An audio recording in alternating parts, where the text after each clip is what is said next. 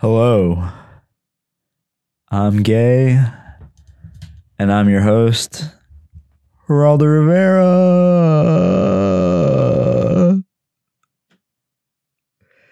You're tuned in to Geraldo's Edge Game, episode 25. Congratulations, you made it. Who would have thunk? Who would have thunk?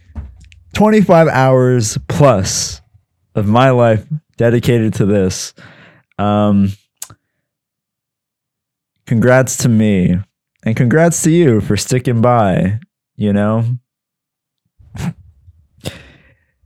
If last week's episode didn't offend you too much, I've had some time to reflect. And I realized last week I was just very aggressive. And I don't think it was necessarily appropriate to be that aggressive to get my point across. However, I hope that my display of passion helps you understand how passionate I am about such an issue. And during this period of reflection I've had over the past week, I've spent a lot of time reflecting, thinking. I spent some time at a stoner clout weed festival called Smokers Club Fest. And it reminded me, being surrounded by so many cool, hip, open-minded, patient weed smokers who have not stopped smoking since they were fucking 14, and now they're 30, and they still smoke weed every day, if not more than once a day. And it reminded me, being around these enlightened people, how less chill I've gotten, how less patient, less tolerant I've become, seemingly less attentive. And you know, weed makes you really pay attention to those little details. It gets you in a funk where you realize the world is pretty dark. It's pretty fucked up, and that's why you're high. And I've just lost sight of that. I forgot why I smoked weed. I stopped smoking weed, and look at me now. Now I'm a degenerate. Now I'm a fucking waste of space now that I've stopped smoking weed, and I can't tolerate anyone different than myself. You know? And those people at that festival, they have it figured out. They know exactly what they're doing. They know where they're going in life, and they're going there. They're doing it. And you're probably listening to this, and you're probably high right now. And I respect that. And I'm jealous.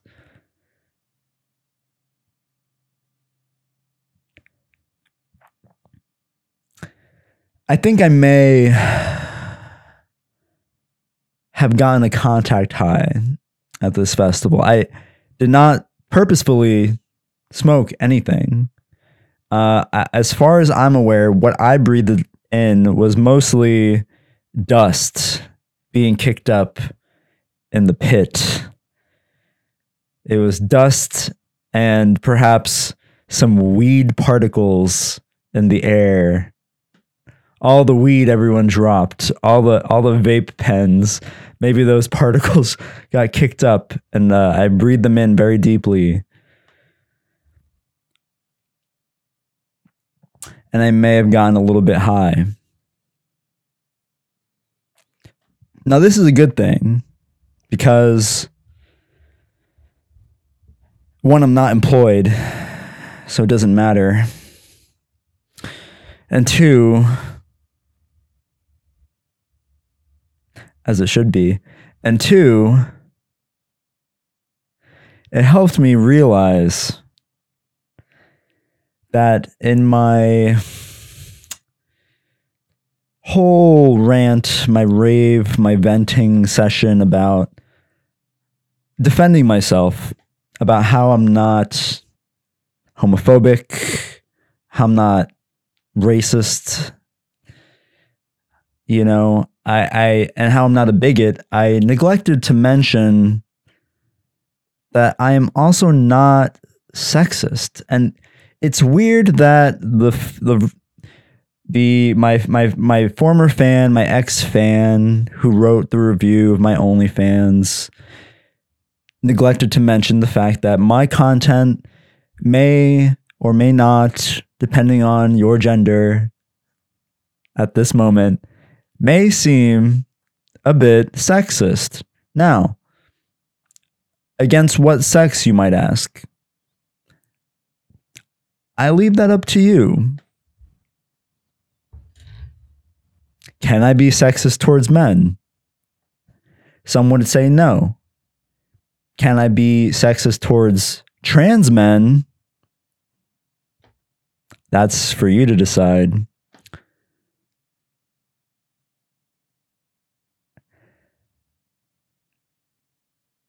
But I wanted to address it. I didn't want to leave any stone unturned. Because when I look back on this someday, when you look back on this someday, I want to be proud. When I'm on my deathbed and I'm showing the hospice nurse what I used to do for nickels and dimes and how I ended up getting AIDS. And I want something to show for it, you know? All the hard work I put in. Okay? When I'm in hospice at age 40.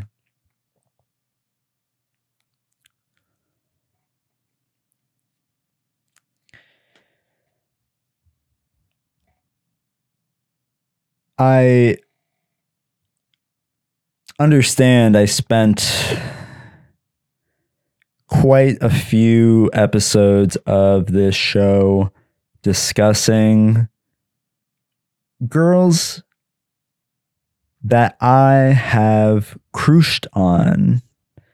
And if you're not familiar, crushed is synonymous with crushed. I crushed on these women, these females, as some may say. And admittedly, this series of videos is not very, doesn't reflect well on my image as a feminist, as a fifth generation feminist. And understandably, the times I reflected on in those episodes was when I was not a feminist. I was not enlightened. I was in a dark place, and those episodes were meant to exhibit that, not only for the public, as if they didn't know, but also for myself, to understand who I am and how I actually feel about not only women, but bitches. Okay? Now, I hope at least what you get from it is that I don't hate women. I don't. I do not hate women. Now, with that said, do I like women? Yes, I do like women.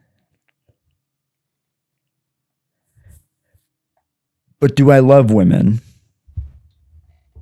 Now there's a thought. You like, but do you love?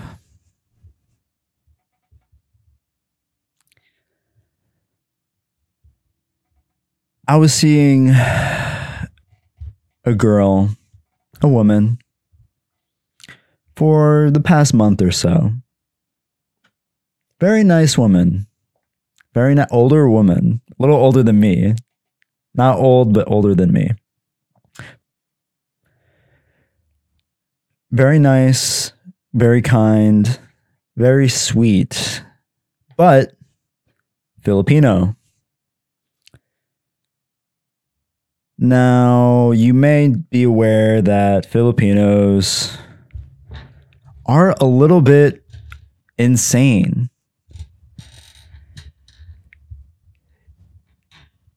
They're crazy. They're neurotic. Like the majority of Filipinos, male and female, are diseased. And I've spent a lot of time looking into the cultural implications, some of the root causes of why and how. Because I don't think it's entirely biological. I think there's something else going on with just the culture of being Filipino that is truly throws people off. And this woman, this nice woman, was no exception.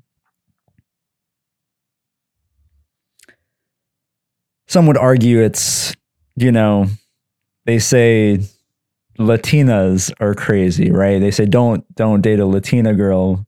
Well, date a Latina girl, she's insane, but the sex is great. Supposedly, that's which is what I hear. That's what I hear in San Diego. Mexican girls are crazy, but the pussy's fine. It's fine. They're shaped like apples, but they're fine.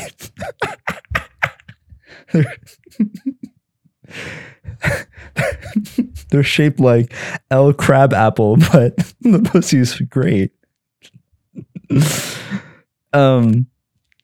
Now, I'm speaking for all Hispanic here. I'm referring to all Hispanic folks. When I reference the fact that, clearly the Philippines was occupied by Spaniards for a good period of time, and were influenced heavily by a lot of the culture. And I'm sure inherited some of that craziness. And along with that, some of that crazy ass pussy.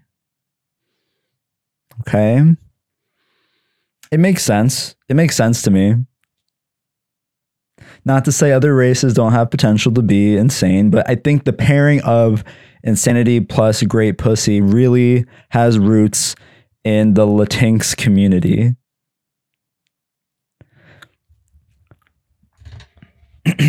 which may have just branched out to all of humanity. Who knows? But I just know Filipinos, definitely that's a dominant gene. That whether it's a gene or whether it's just something passed on from mother to daughter, father to son. The thing is that it doesn't really work that well in men's favor. The insanity doesn't lead to great dick. In fact, I think it's the opposite for dudes. The insanity is paired with perhaps lackluster penis. And I only got half of that. So I don't know. I'm not going to analyze myself. I'm not going to put myself in this equation, in this discussion of women, because I am a man and I still identify as a man. Will I always? Probably not. But right now I do. So I shouldn't even be talking. And with that said, I'm going to keep talking. So I was dating this nice Filipino woman, Philippinks, if you will. And we met on OkCupid. And I've touched on OkCupid in my talks of other dating apps, and I view OkCupid as a collection of people you would see riding the bus or the train. And this, I got some feedback on that bit, and what I'm trying to say is not so much that they look poor or impoverished. It's not a dig at poor working class women or people. It's the energy of the people on OkCupid is the feeling of riding public transportation. It's just the feeling of like nobody really looks like they really want to be there, and there's just something really empty, you know? There's something really empty about people on OkCupid versus what I've seen on, I don't know, like Tinder or the Meet Me and the Plenty of Fish. Weirdly enough, I've touched on this so many times, but they're all owned by the same company now. They're all owned by Match. So really, I should be saying that on behalf of all Match licenses, brands, whatever. But something about OkCupid is still people from the bus. Now, this girl kind of maybe a little bit of an exception. You know, she had nice teeth. for starters, she takes care of her teeth, which huge plus for me. It might not be for you or for most people, I don't know, but she looks like she flosses, and oh my god, you know, that's hard to find.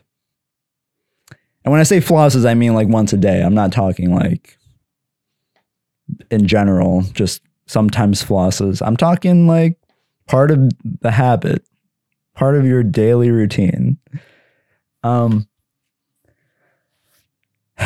And she's full Filipino and small and petite and looks just like my mom.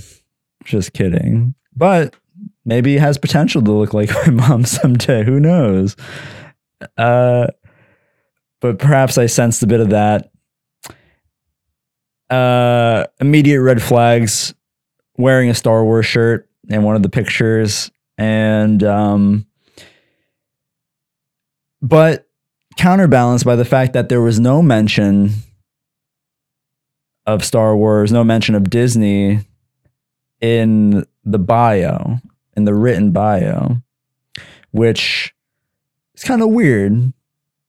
Is it possible to be a fan of a Disney brand, of a Disney product, without loving Disney as a whole? Interesting thought. Turns out my hypothesis was wrong. That was not the case. Like a diet Disney adult, but also a Lego adult, which I don't know if that's an upcoming adult in the works, as if they haven't existed. But something about I don't know. It's concerning a little bit too. I feel like it's an unrecognized disorder to be into Legos, you know, into your 20s and 30s and beyond. I think that falls under the radar a lot.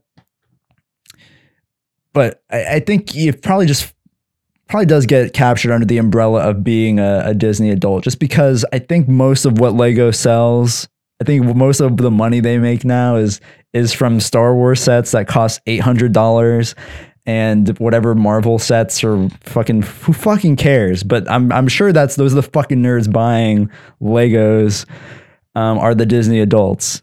Those are the ones buying the big money makers. When I was a kid, I had to beg my mom for Lego Life on Mars with the fucking like It was actually pretty cool. It had like a pump or like a foot stomp pump where you could just smash it with your hand and it would send like the alien like flying through a tube and shit.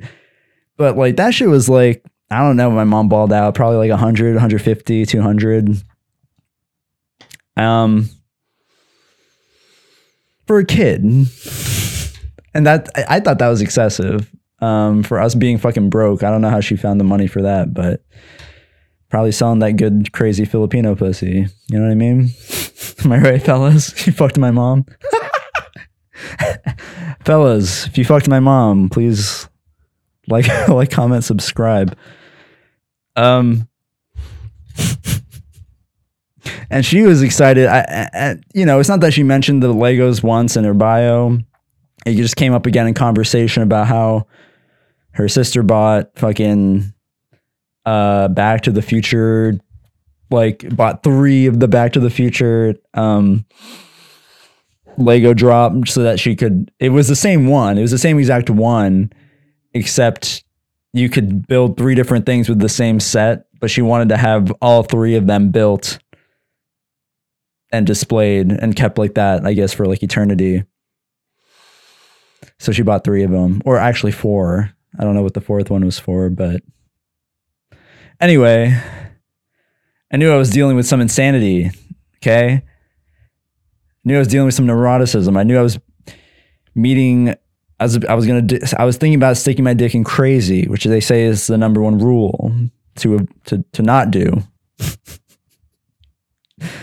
And her parents were insane, but I kind of almost liked the idea of her parents. They sounded like they really treated their children like fucking animals. Treated them like, do I dare say slaves? Treated them like slaves to do their bidding, which is why people used to have children. And you have to respect the culture of your elders, is that children are there to work the farm, to plow the fields, to wash the clothes, to do the dirt. That is why you have kids. And to also serve you as your body ages and you no longer are able to take care of yourself. That is functionally why you should have children, for your own benefit and survival.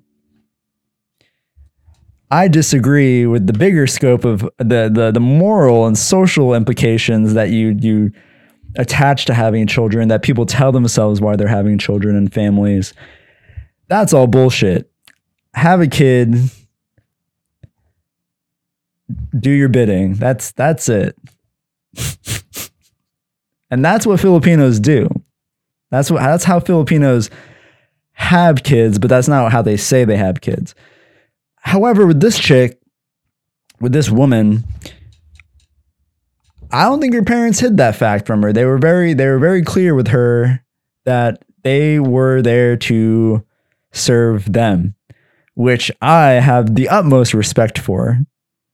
However, this seemingly, combined with a lot of other factors, results in a very demented, warped view of the world in this woman's mind. Now, can she blame her parents forever? No. The problem though is that she was still living with her parents, which again is fine culturally, which is acceptable. Not even just not even just like for Asians or Filipinos, but like, you know, I guess just fucking millennials now, it's totally fine if you're living with your parents. And it doesn't seem like that's going to change anytime soon, due to everything that's happening right now. I don't know if it's ever going to get better. I don't know, guys. I think it's the end, bro. It's, you know, man, get the fuck out of your parents' house, dude. Just fucking have an experience. You know, yeah, you're probably going to move in with some shitty people. Yeah, you might do drugs with your roommates that hardly pay the rent. Yeah, whatever. But like, get the fuck out. Do it for a fucking year. I don't care. Just like, I'm just talking to you people that have not lived out of your parents' house longer than like a year. College does not count. That does not count for most people. Unless you spend college not talking to your parents and then not returning to your parents' house afterwards. Go away. Go leave. Go be broke. Go be homeless. Do anything but be in your parents' house for another year in your 20s. Okay, definitely leave at some point. Get the fuck out of there. That's all. Now this girl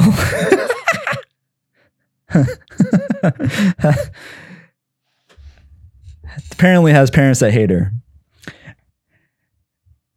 And has made it, I guess they've reached a point where they're okay with still having their daughter live with them, both their daughters. Hey, and also if you're listening to this, I should mention that she is aware of my X videos. She's aware of my porn career. She was made aware very early because I was trying to figure out how can I insert this into a conversation, how do I approach it? And she took it really surprisingly well. And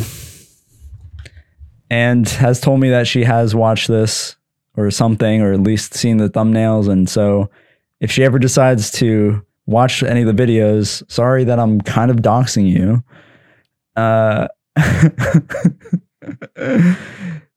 But yeah. The point is, we had some fun, and unfortunately, she was too nice. Now, I don't know if I consider this part nice,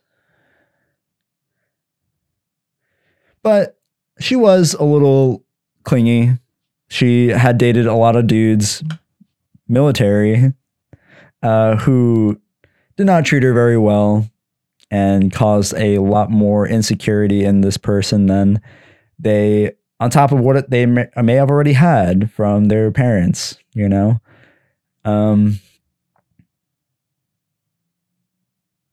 And so when she met me, she was run through.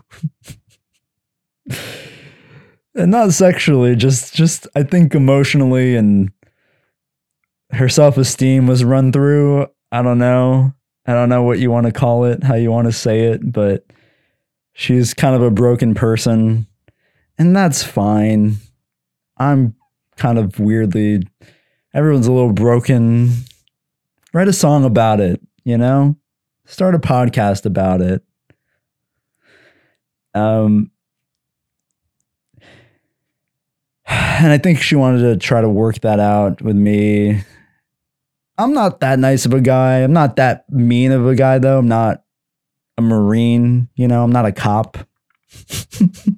I'm not a uniformed officer in any way. So like, that already puts you like a couple echelons higher in niceness and kindness. Less likely to, beat them, ideally, in most cases.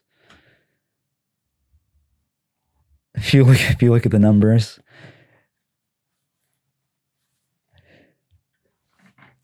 I think, but yeah, I realized I mostly dated like nice girls.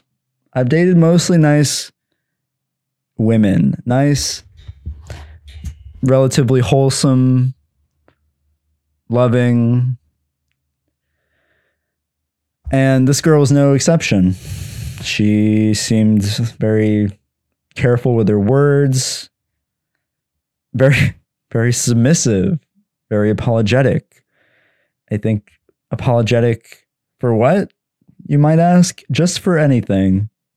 Just for existing. And some men may really like that. And I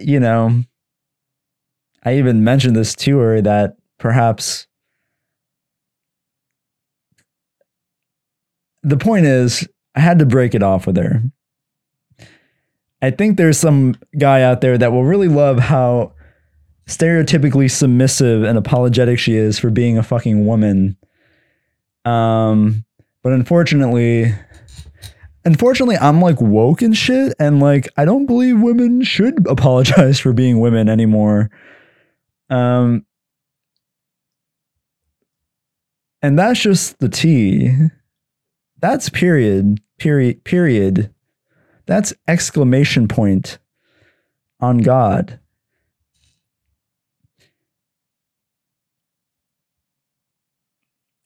But I really had to reflect and think, hold up. Do I really like nice women? Do I like them polite? See, the thing is, here was the kicker. Here's the reason why the moment I decided I needed to break up with her was that the day I was even thinking about calling her to have this talk, to not necessarily break it off, but to at least discuss it, was the day I kind of felt anxious, apprehensive, thinking about when I should call her after she gets out of work. And sometimes when I get that anxious, I end up lying down and taking a nap. And right here on this bed, right here behind me, I took a nap. And had not talked to her that day. She had texted me, but I was waiting to text back until I was kind of sure what kind of tone I was going to have texting back. And I woke up to her in my house here. She had let herself into my house and then shook me awake with no prior notice that she would even be, one, coming to the house, or two, letting herself in, or three, shaking me out of my sleep. Do I blame her? Not at all. My door was wide open. I was just asking for it. You know? It's not like I'm a woman. I'm a man. So you're absolutely welcome to just come into my house and molest me, because I'm not oppressed at all. And in that moment, there was something that drew me to her, because it was kind of rude. But what the turnoff was is that she didn't mean it to be rude. She was there to be nice. She was there to be nice. And that was what made my dick soft. I thought she was there to be a bitch. I thought she was going to wake me up and rip me a new asshole. And honestly, that would have been nice. For her to have been a bitch to me in that moment would have been nice. I would have liked that. I like a little edge. See, what she did was crazy, but it was the wrong kind of crazy. It was the kind of crazy that is not secure in who she is. It's the insecure kind of crazy. It's the insecure neuroticism, the kind that makes them act irrationally because they are not comfortable with themselves. The kind of crazy I want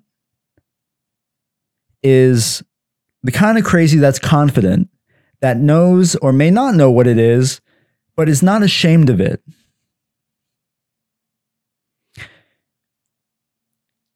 If you're going to be crazy, you have to own it. And at age 29, you have to own it. You have to know what it is by then. you have an excuse if you're still kind of early and realizing you're fucking insane. But by 29, by 30, you should have it. You should know. You should fucking know. I think most mental illness, a lot of the big ones, they show up pretty by then into early adulthood, maybe later in your 30s. But you should have inklings. Okay, you should have inklings based on the kind of people you hang out with, the kind of people you date, the kind your relationship with your parents, anything. There's so many factors, right? I, for one, have known I'm insane, neurotic since I was like 18. And clearly I've done nothing about it. And that's owning it.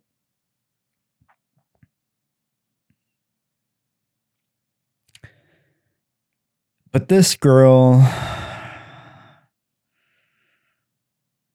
it's just, yeah, she was here because she was insecure, not because she wanted to express herself the way she really should, which is to scream, to slap me, to take advantage of me, to manipulate me. She was the kind of, she's, the thing I like though about her is she was very guilt trippy, and that's part of the apologizing. That's the part of the apologetic nature of the Filipino woman. And it reminded me of my mom, and that's what got me hard again. Is just apologizing. And what's good about apologizing is sometimes you don't have to specify what you're sorry for, and you just let the other person fill in the blank. But I made a point to ask her to say what she was sorry for, and that kind of ruined the fantasy and the illusion and whatever for me. So I can only assume, with no other context, if you're apologizing profusely, I'm just going to assume it's because you're apologizing for being a woman, and you're apologizing on behalf of all women, probably. But yeah, she showed up at my house. She was crazy. Had to break her off. The lesson here, and why I'm telling you this very long story,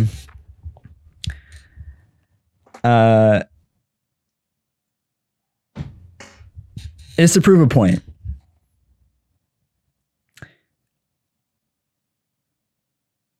I like women, but I love bitches.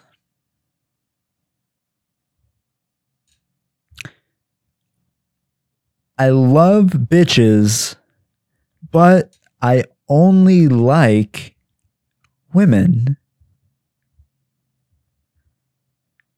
And I don't hate women. And I don't hate bitches.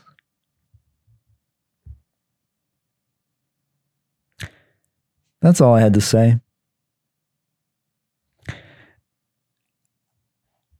I found this book in the last house I lived in. Had many treasures to be found in the garage left over by my landlord's middle-aged daughter.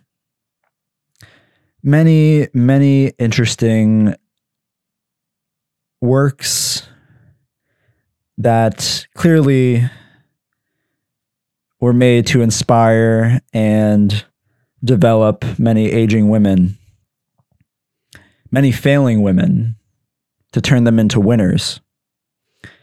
And I found that this one is the quintessential how to be a girl boss guide. Now, I know it's intended for women, but hear me out, fellas. Definitely give this a read. This is how women think. And this will be your greatest tool, is knowing how they think, where they learned how to be a bitch. And not just any bitch, but a fucking bad bitch. Honey. Slay. First of all, chapter 1. Slay. Now, you may already know what that chapter is about, and you're welcome to check this out on your own time. But I just wanted to read what I found to be some of the most important information. But I'll let you decide what you want to take away from this. Let me just read some of the chapters for you, just so you get an idea of what to expect if you decide to pick up this book. Chapter 1, From Doormat to Dream Girl. And it includes a lot of rules, many rules that you may find for Sigma males. I think this is the honest Sigma female book. I think this is a Sigma female vibe. It has many of the golden rules that you've probably not heard as a woman, as a nice, hot, sexy babe. Act like a prize, and you'll turn him into a believer. She has that je ne sais quoi. Meet the new and improved bitch. Chapter 2. Why men prefer bitches. Cracking the code. What every nice girl needs to know. The thrill of the chase. The mama ho complex. The no cage rule.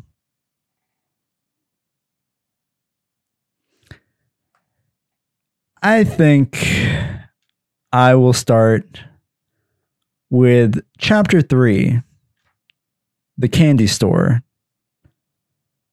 How to make the most of your feminine and sexual powers. I think that's most appropriate for my viewers. Sex is like a small business. You gotta watch over it. Quote from Mae West. Not related to Kanye. One jujube at a time.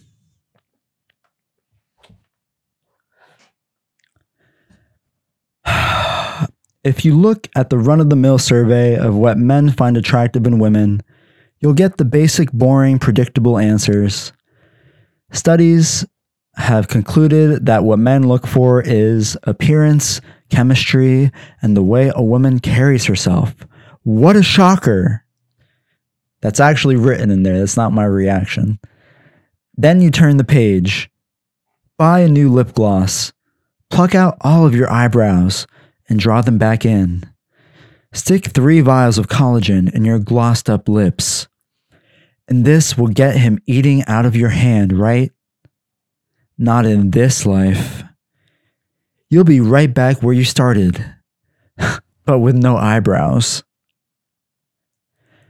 Ever wonder why you see a gorgeous guy marry the girl next door? To your eye, she looks plain, but to his eye, she's a natural beauty. It doesn't matter if her most glamorous moment was winning the Miss Pumpkin Patch contest on a farm at age 6. When he goes to bed with her, he's happier than a fat rat in a cheese factory. In general, there are 2 things a woman does to encourage a man to fall madly in love after he is attracted to her. First, she appeals to his imagination sexually.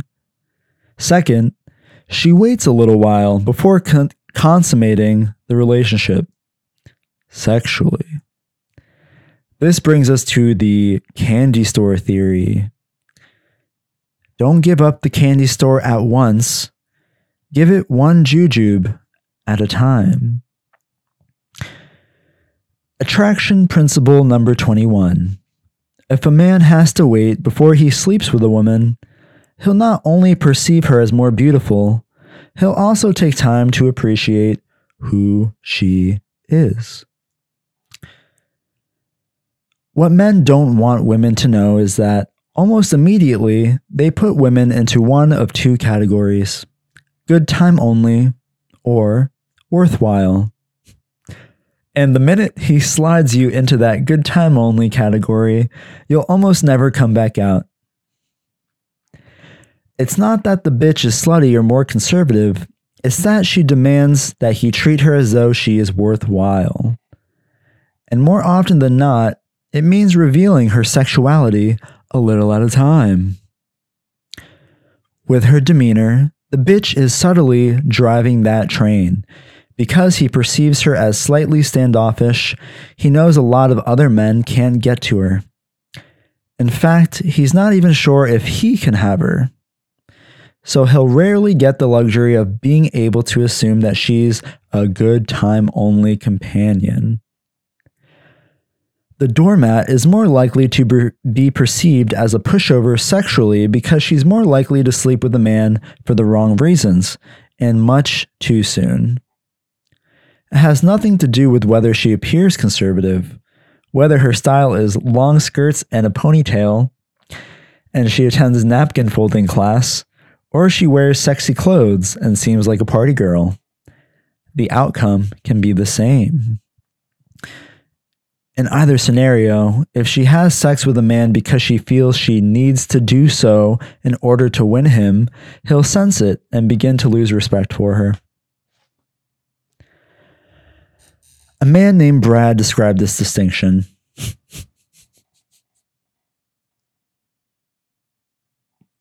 A man named Brad. There are two types of sexy.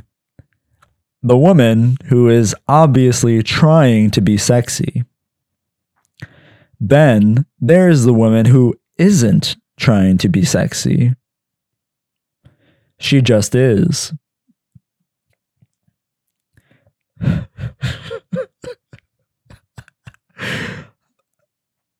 Most guys find the second one to be much sexier.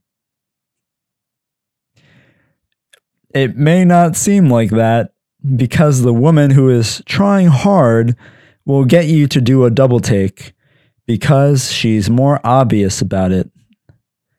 But the woman who isn't trying to be sexier, and that's the girl you'll take seriously.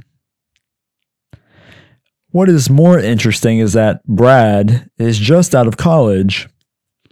And if a guy in his early 20s saw this with 20/20 vision, rest assured, so will most men you meet. The following table shows how a man can quickly make these observations with relatively little information. Note that both types of women exude sexiness, yet one appears needy and the other doesn't. The chart here is a comparison of a good time only woman versus a worthwhile woman. A good time woman talks a lot about sex on the first date or in the first phone conversation, while a worthwhile woman flirts more subtly and uses body language to convey her sensuality.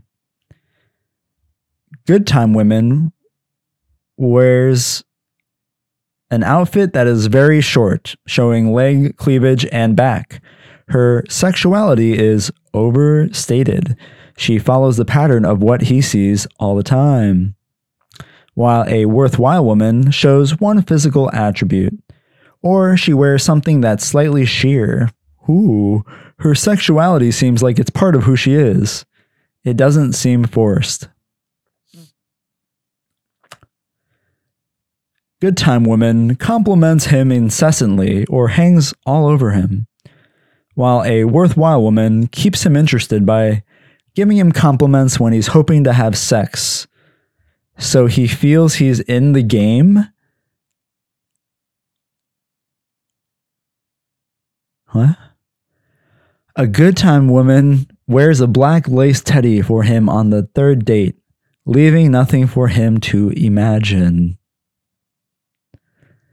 A worthwhile woman hangs the same nightie on the back of her bathroom door, so he sees it when he uses her bathroom. Then his eyes almost burn a hole through her clothes as he imagines seeing her in it. A good time woman invites him in on the second date. He promised they'd just cuddle. They end up sleeping together, but she ends up feeling insecure about it. He has then had the whole candy store. While a worthwhile woman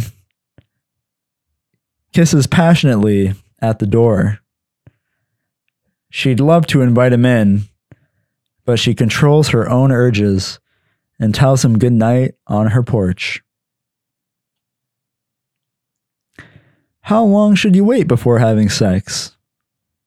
As long as you can. At the very least, keep it platonic for the first month. This tactic gives you time to learn about him. You don't want to wait until after you sleep with him to learn he's married, or that he has an ex-girlfriend who has chronic car problems and regularly needs a lift, or that his first cousin recently dumped him when he cheated on her with her older sister. I didn't realize this book was funny. Giving up the candy store one jujube at a time isn't about being celibate or virginal or vaginal. It is about ensuring that you look out for number one. It ensures that the man develops a habit of putting forth effort so that you are treated the way you want to be treated. Not having sex right away is about playing your cards right so that small things matter. This is when he'll get a chill down his spine because you gently hold his hand in a public place, or he'll call you several times just to get a glimpse of you. And in his mind, you are the most beautiful thing he's ever seen. It's all about having that magic spark, and men live for that spark. Attraction principle number 22. Sex and the spark are not one and the same. A sweeter victory. If a man feels as though he has to win you over sexually with his manliness, wit, or charm, he will place a higher value on you. Men are possessive. He likes knowing that other men cannot easily get to where he's trying to go. Like he's Captain Kirk and Christopher Columbus all wrapped in one. He wants to explore new terrain not trampled on by too many men before him. And he judges whether you make the rounds by one thing and one thing only, how quickly you give it up to him. It is true that there are those rare chance liaisons between two people who are generally not promiscuous, and it ends up working out well. But this is the exception, not the rule. One of my closest girlfriends, Brittany, is a pharmacist and a beautiful, worthwhile woman with a lot going for her. Almost always, she sleeps with a man on the first couple of dates. Recently, she slept with a guy she really liked. Right after they had sex, he appeared to be in his own thoughts. Then he looked at her and asked, "Do you do this with all the guys?" She recalled how it made her feel. I was mildly insulted. If you have sex immediately with a man, he'll say to himself for a short while, "She just couldn't resist me." But then he'll begin to scratch his head and wonder how many other men you couldn't resist. Attraction principle 23. Before sex, a man isn't thinking clearly and the woman is thinking clearly. After sex, it reverses. The man is thinking clearly, and the woman isn't.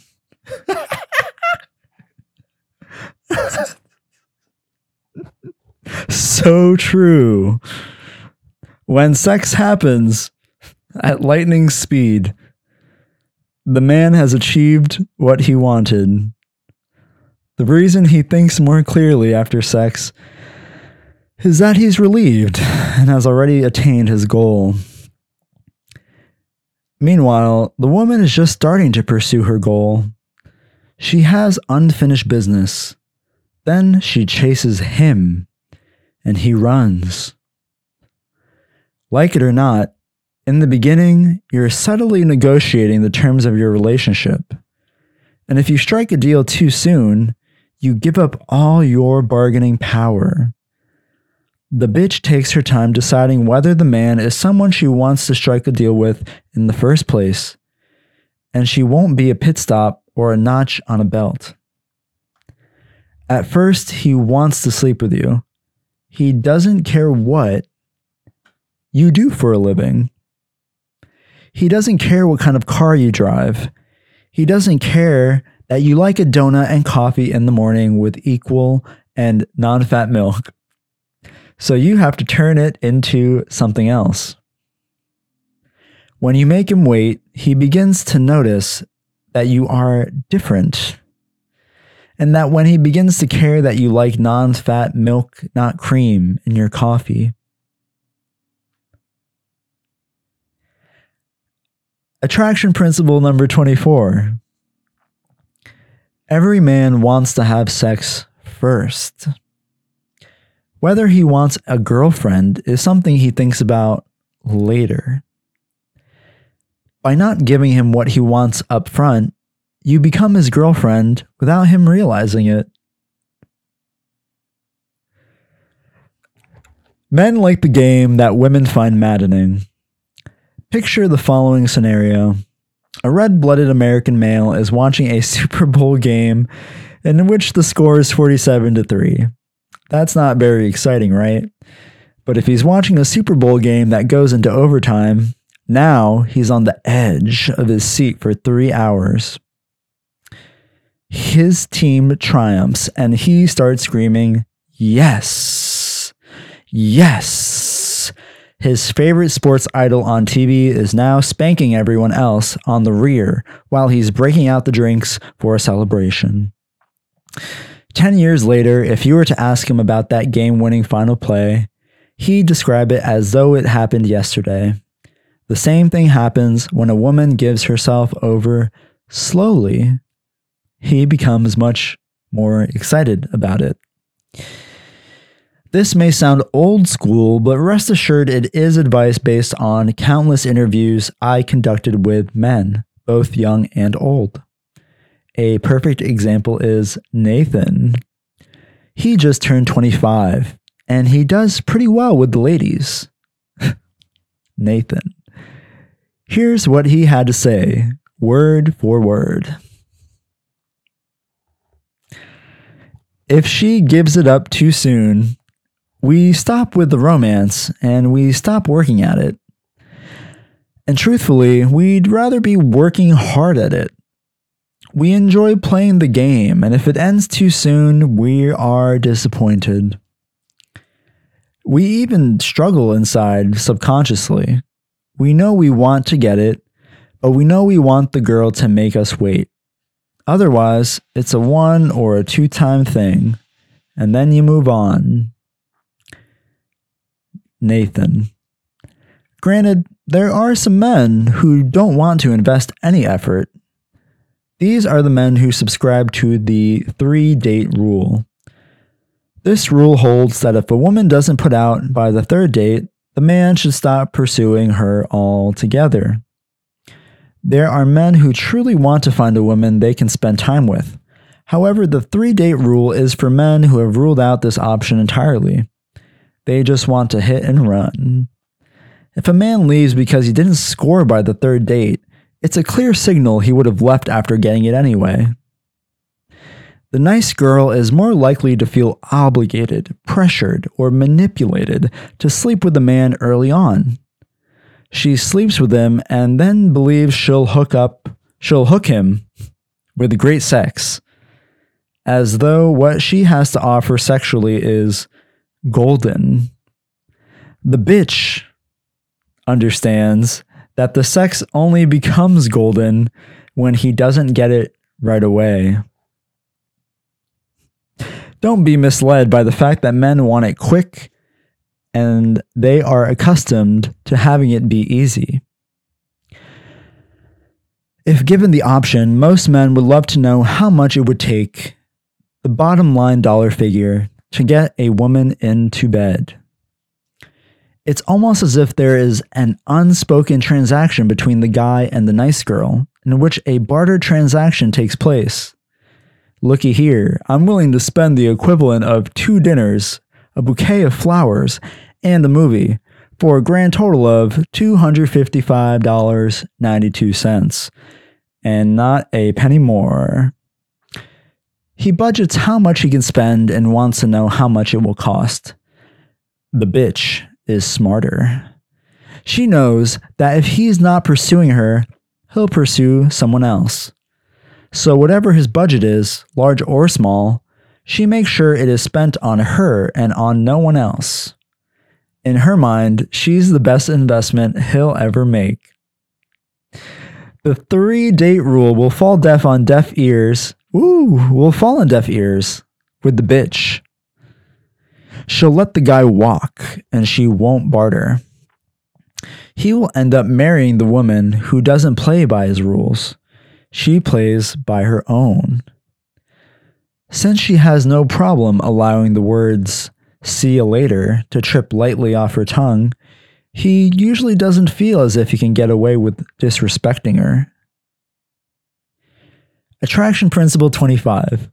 A man intuitively senses whether sexuality comes from a place of security or from a place of neediness. He knows when a woman is having sex to appease him. Unlike the nice girl, the bitch believes that she has much more to offer than just her sexuality. So she has sex when the feeling strikes her, if and when she's comfortable with the relationship. She is plenty sexy, which is precisely why she doesn't throw it out there as if it's all she has. After they consummate the relationship, this doesn't change. He is still unable to predict when he will make love to her. He doesn't know if it will happen Tuesday or Wednesday or Saturday or Sunday. So the mystery and the chase never go away, and he never quite feels he has fully conquered her. And that is because when she has sex with him, it's on her own terms. When sex happens early on because the nice girl wants desperately to hold on to a man, his behavior changes completely. The dinners, the candlelight, the flowers, it all comes up to a screeching halt. Instead of taking her out to dinner and a movie, now he's dropping by unannounced with a video because he already knows what's going to happen. However, when a woman makes him wait and he's romantic over time, the dinner and the flowers keep on coming. Why? Because he formed the habit of treating her with respect before he got what he wanted. Attraction Principle number 26. Bad habits are easier to form than good ones because good habits require conscious effort. Waiting encourages this effort. A quality guy will stick around as long as he is being reassured in 2 areas. He wants to know that he is sexually desirable to you, and he wants to see signs that he is still in game. As long as he can see the light at the end of the tunnel, he'll continue to make his way down the tunnel.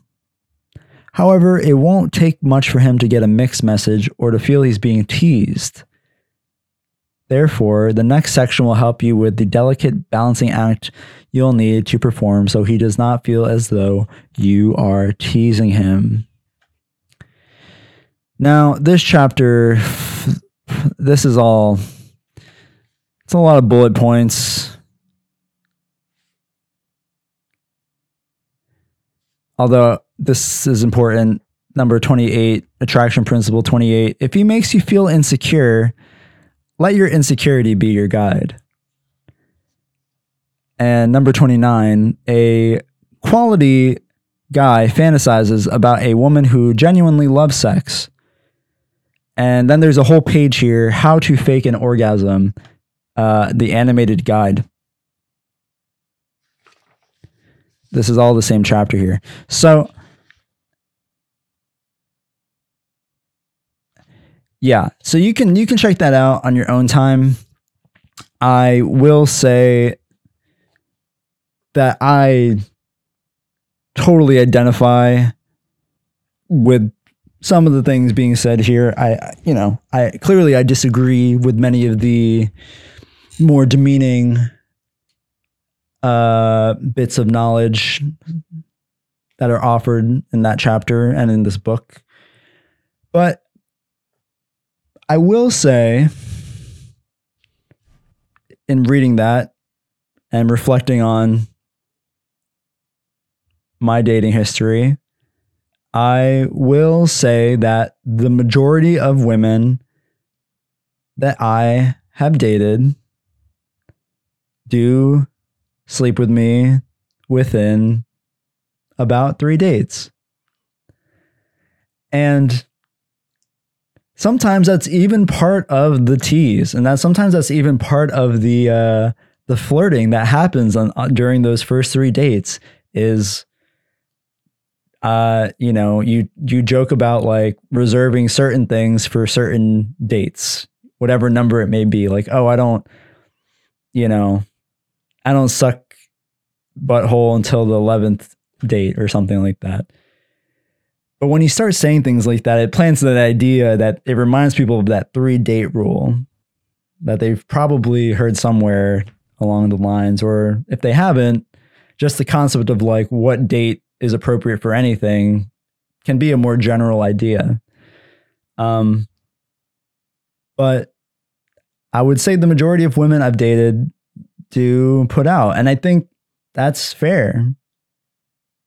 I don't think it's fair to call it putting out though every time, but or that they would call it putting out, because I also put out. Although I know that when someone does put out that quickly, even before we have sex, as we're taking our pants off, as I'm sliding my pee-pee in her vagina, I already know this is not going anywhere long term. That's just where my mind goes. It doesn't ruin it. Although sometimes it does, actually. Sometimes I actually am slightly disappointed that we're both doing that. And, you have to reflect it on yourself. You, the guys, also, putting out, you're giving it up. You're giving up you're giving up your tiny pee-pee on the second date. You fucking slut. And this is I'm only analyzing the heterosexual, man and woman dynamic. I'm not gonna even touch men fucking men. I don't think that applies at all to gay men. I think none of this applies. Maybe it does. What do I know? But surely the idea of just waiting to learn about someone about who they are, having the patience to learn about who they are for a month before having sex, clearly represents that you found someone that you appreciate beyond the sex. Now, whether sex implies that you'll lose interest, as the book mentions, it's more of an anomaly, seemingly, when you hear stories of people who had sex first and then found love later.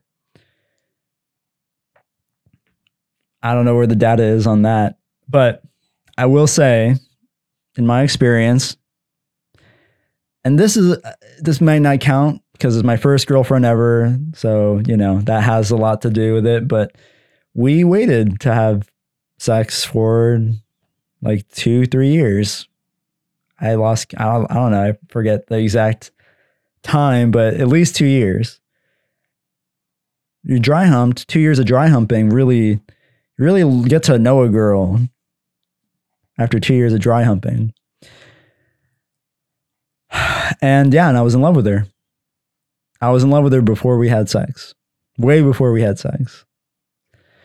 And the only other girl I dated and felt like I loved was Rachel.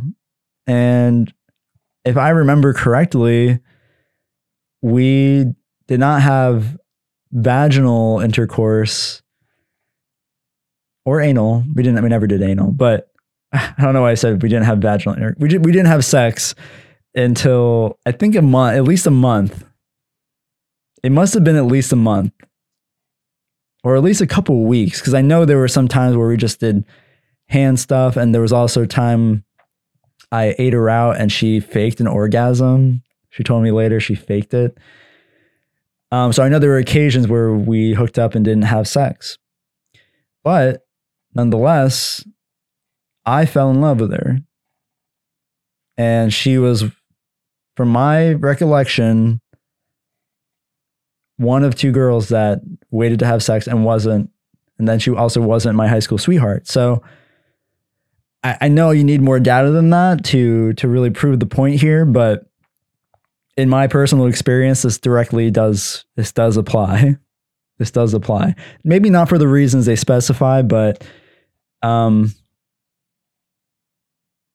it just so happens that is the case. Now, am I saying I wish all the other girls waited longer? Hell no. No. I think a lot of like girls I was with, they know the deal, and like maybe they weren't interested in me long term either. They just wanted to fuck and get going, and that's great. But then there's a lot of people who were confused who did want me and fucked me immediately. And and then there's as much as I hate this book, when it talks about the spark, I guess it's actually this was meant to be a joke, but after reading this, I'm actually I'm gonna read more. I'm gonna read more of it. I'm gonna read more about the mind of a female pickup artist. That is what this book is. This is for female incels. Why men love bitches. For female incels, for femcels. This is the Femcel Bible. Okay? Pick it up by Sherry Argov. It's written by a woman, surprisingly. Surprisingly written by a cis het woman, as far as we know.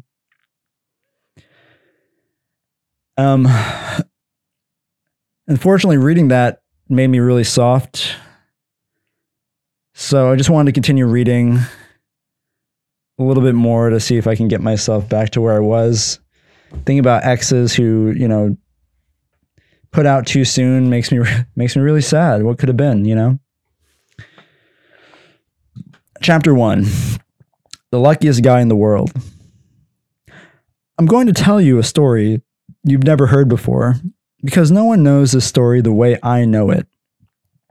It takes place on the night of June 12th, 1994, and it concerns the murder of my ex-wife, Nicole Brown Simpson, and her young friend, Ronald Goldman. I want you to forget everything you think you know about that night, because I know the facts better than anyone. I know the players. I've seen the evidence. I've heard the theories. And of course, I've read all the stories. That I did it. That I did it, but I don't know I did it. That I can no longer tell fact from fiction. That I wake up in the middle of the night, consumed by guilt, screaming. Man, they even had me wondering, what if I did it? Well, sit back, people. The things I know and the things I believe, you can't even imagine. And I'm going to share them with you, because the story you know, or think you know, that's not the story. Not even close.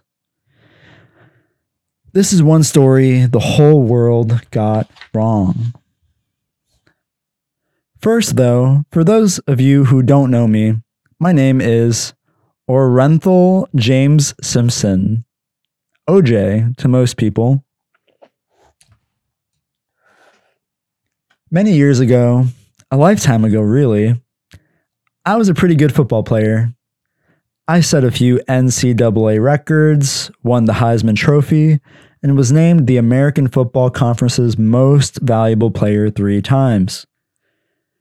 When I retired from football in 1978, I went to work for NBC as a football analyst, and in the years ahead, I was inducted into both the College Football Hall of Fame and the Pro Football Hall of Fame. I did a little acting too, and for a number of years, I was a pitchman for Hertz, the rental car people. Some of you might remember me from the television spots. I was always running late, pressed for time, leaping over fences and cars and piles of luggage to catch my flight. If you don't see the irony in that, you will. All of that was a long time ago, though, a lifetime ago. As I said, all of that was before the fall. And as I sit here now, trying to tell my story, I'm having a tough time knowing where to begin. Still, I've heard it and said that all stories are basically love stories, and my story is no exception. This is a love story too. And like a lot of love stories, it doesn't have a happy ending. Well, let me take you back a few years to the summer of 1977. I was married then to my first wife, Margaret, and we were about to celebrate our 10th wedding anniversary, but it was not a good time for us. Margaret and I had been on shaky ground for a number of years, and at one point had actually separated, but we reconciled for the sake of our 2 kids, Arnell, then 9, and Jason, 7. A few months into it, though, while Margaret and I were in the middle of dinner, she set down her fork and gave me a hard look. "What?" I asked. "This isn't working," she said, "and I'm 5 months pregnant." I knew the marriage wasn't working, but the news of the pregnancy was a real shock. We finished dinner in silence.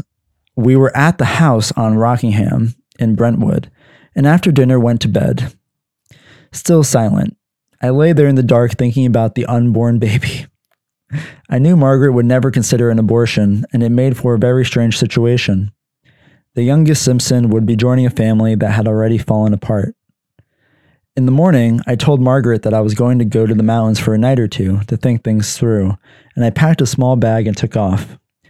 On my way out of town, I stopped at a Beverly Hills jewelry store to pick out an anniversary present for her. We'd been married a decade earlier, on June 24th, then paid for it and left. As I made my way down the street, heading back to my car, I ran into a guy I knew, and we went off to have breakfast at the Daisy, a couple of blocks away. We found a quiet corner table, and our young waitress came over. She was a stunner, blonde, slim, and bright-eyed, with a smile that could knock a man over. "Who are you?" I asked. "Nicole." "Nicole what?" "Nicole Brown."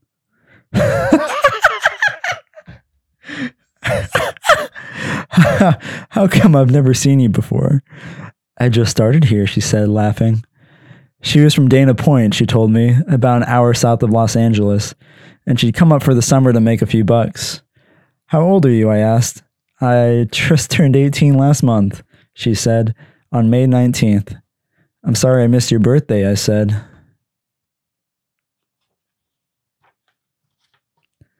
This is good. She smiled that bright smile again. "Me too," she said. After breakfast, I made the 2-hour drive to Lake Arrowhead, and I spent the night up there thinking about my failing marriage and trying not to think about the gorgeous young waitress who had served me breakfast. When I got back from the mountains, I went home having resolved absolutely nothing, and a few nights later I went back to the Daisy. Nicole was there, but was there, and I took her aside. "I want you to know that I'm married, but that my marriage is ending." I said, "So you know, I'm still technically a married man." "I don't know if that bothers you, but if it does, I'm just letting you know that things are going to change soon." "Is that the truth?" she asked. "It's the truth," I said. Later that same night, I stopped by her apartment on Wilshire Boulevard and took her to a party. By the end of the evening, I was hooked. That was June 1977. For the next month, I saw her almost every single day until it was time to leave for football. I missed her, and I spoke to her constantly. I also spoke to Margaret, of course, to see how the kids were doing and to make sure the pregnancy was going okay. But I was pretty confused. I had a wife back home with a third kid on the way, and I was already falling in love with another woman. I came home in time for the delivery of the baby, but split almost immediately after to rejoin the Buffalo Bills, the team I was playing with back then. When football season ended, I returned to LA and took a room at the Westwood Marquee, and I found myself pretty much living two lives, one with Margaret as an estranged husband and father of three, and the other with Nicole, my new love. I spent most of my time with Nicole, of course, at the hotel or at her little apartment, and from time to time, when I was called away on business, she'd hit the road with me. Eventually, I met Nicole's family, two sisters, Denise and Dominique, who were living in New York back then, a third sister, Tanya, and their mother, Juditha, who lived in Dana Point with her husband, Lou. I didn't meet Lou till later, but that was only because the situation never presented itself. He knew about me, of course, and I don't think he had any objections, and if he did, nobody shared them with me. Nicole also met my kids, but I waited an entire year before I made the introductions. I was a little wary for obvious reasons, but Nicole took to them as if they were her own. They liked her too. Before long, the kids wouldn't go anywhere with me unless Nicole was part of it. I've got to tell you, life was pretty good. I felt like the luckiest guy in the world. The following year, I moved out of the Westwood Marquee and into the Hollywood Hills, home of my old friend Robert Kardashian, and I asked Nicole to move in with me. I think everyone saw us as the perfect couple, including Nicole. But as the months turned to years, she began to drop not-so-subtle hints about getting married. I kept trying to put her off, of course, because I'd failed at marriage once, and because I'd seen plenty of other couples fail, but Nicole kept pushing. This led to a number of heated arguments, and from time to time I was sure we were finished. But we survived, mostly because Nicole had faith in us, so she believed that our relationship was special, and that we could beat the odds, and pretty soon, she had me believing it too. In 1979, my divorce from Margaret became final, and Margaret moved out of the Rockingham house. I was making arrangements to put the place on the market, but Nicole talked me out of it. "This is a beautiful place," she said. "All it needs is a little fixing up." She walked me through the house room to room, telling me what we could change and how it would look, and it was obvious that she had an eye for that kind of thing. She ended up redesigning and redecorating the whole place, top to bottom, and it turned out so well that I encouraged her to become a licensed interior decorator. Within a year, she was working professionally. She was happy, sort of. The fact is, we still weren't married, and I couldn't go a week without hearing about it. Didn't I love her? Didn't we have a future? Couldn't we have the children now, while she was still young enough to enjoy them? These little discussions often ended in arguments, and I absolutely dreaded them. Nicole had a real temper on her, and I'd seen her get physical when she was angry. So sometimes I just left the house and waited for the storm to blow over. Finally, in 1983, we got engaged. We had a big party, and Nicole seemed very happy, but it didn't last. Within a few weeks, she was pushing me to set a date for the wedding. "I'm tired of being your girlfriend," she kept saying. "I want to get married and have children. I've been helping you raise your own kids all this time, and I love them. But I think it'd be nice to have a few of our own." The women had a point, but I just wasn't ready to commit, and it wore her down. Fuck me. I'm gonna fucking go. I'm gonna come.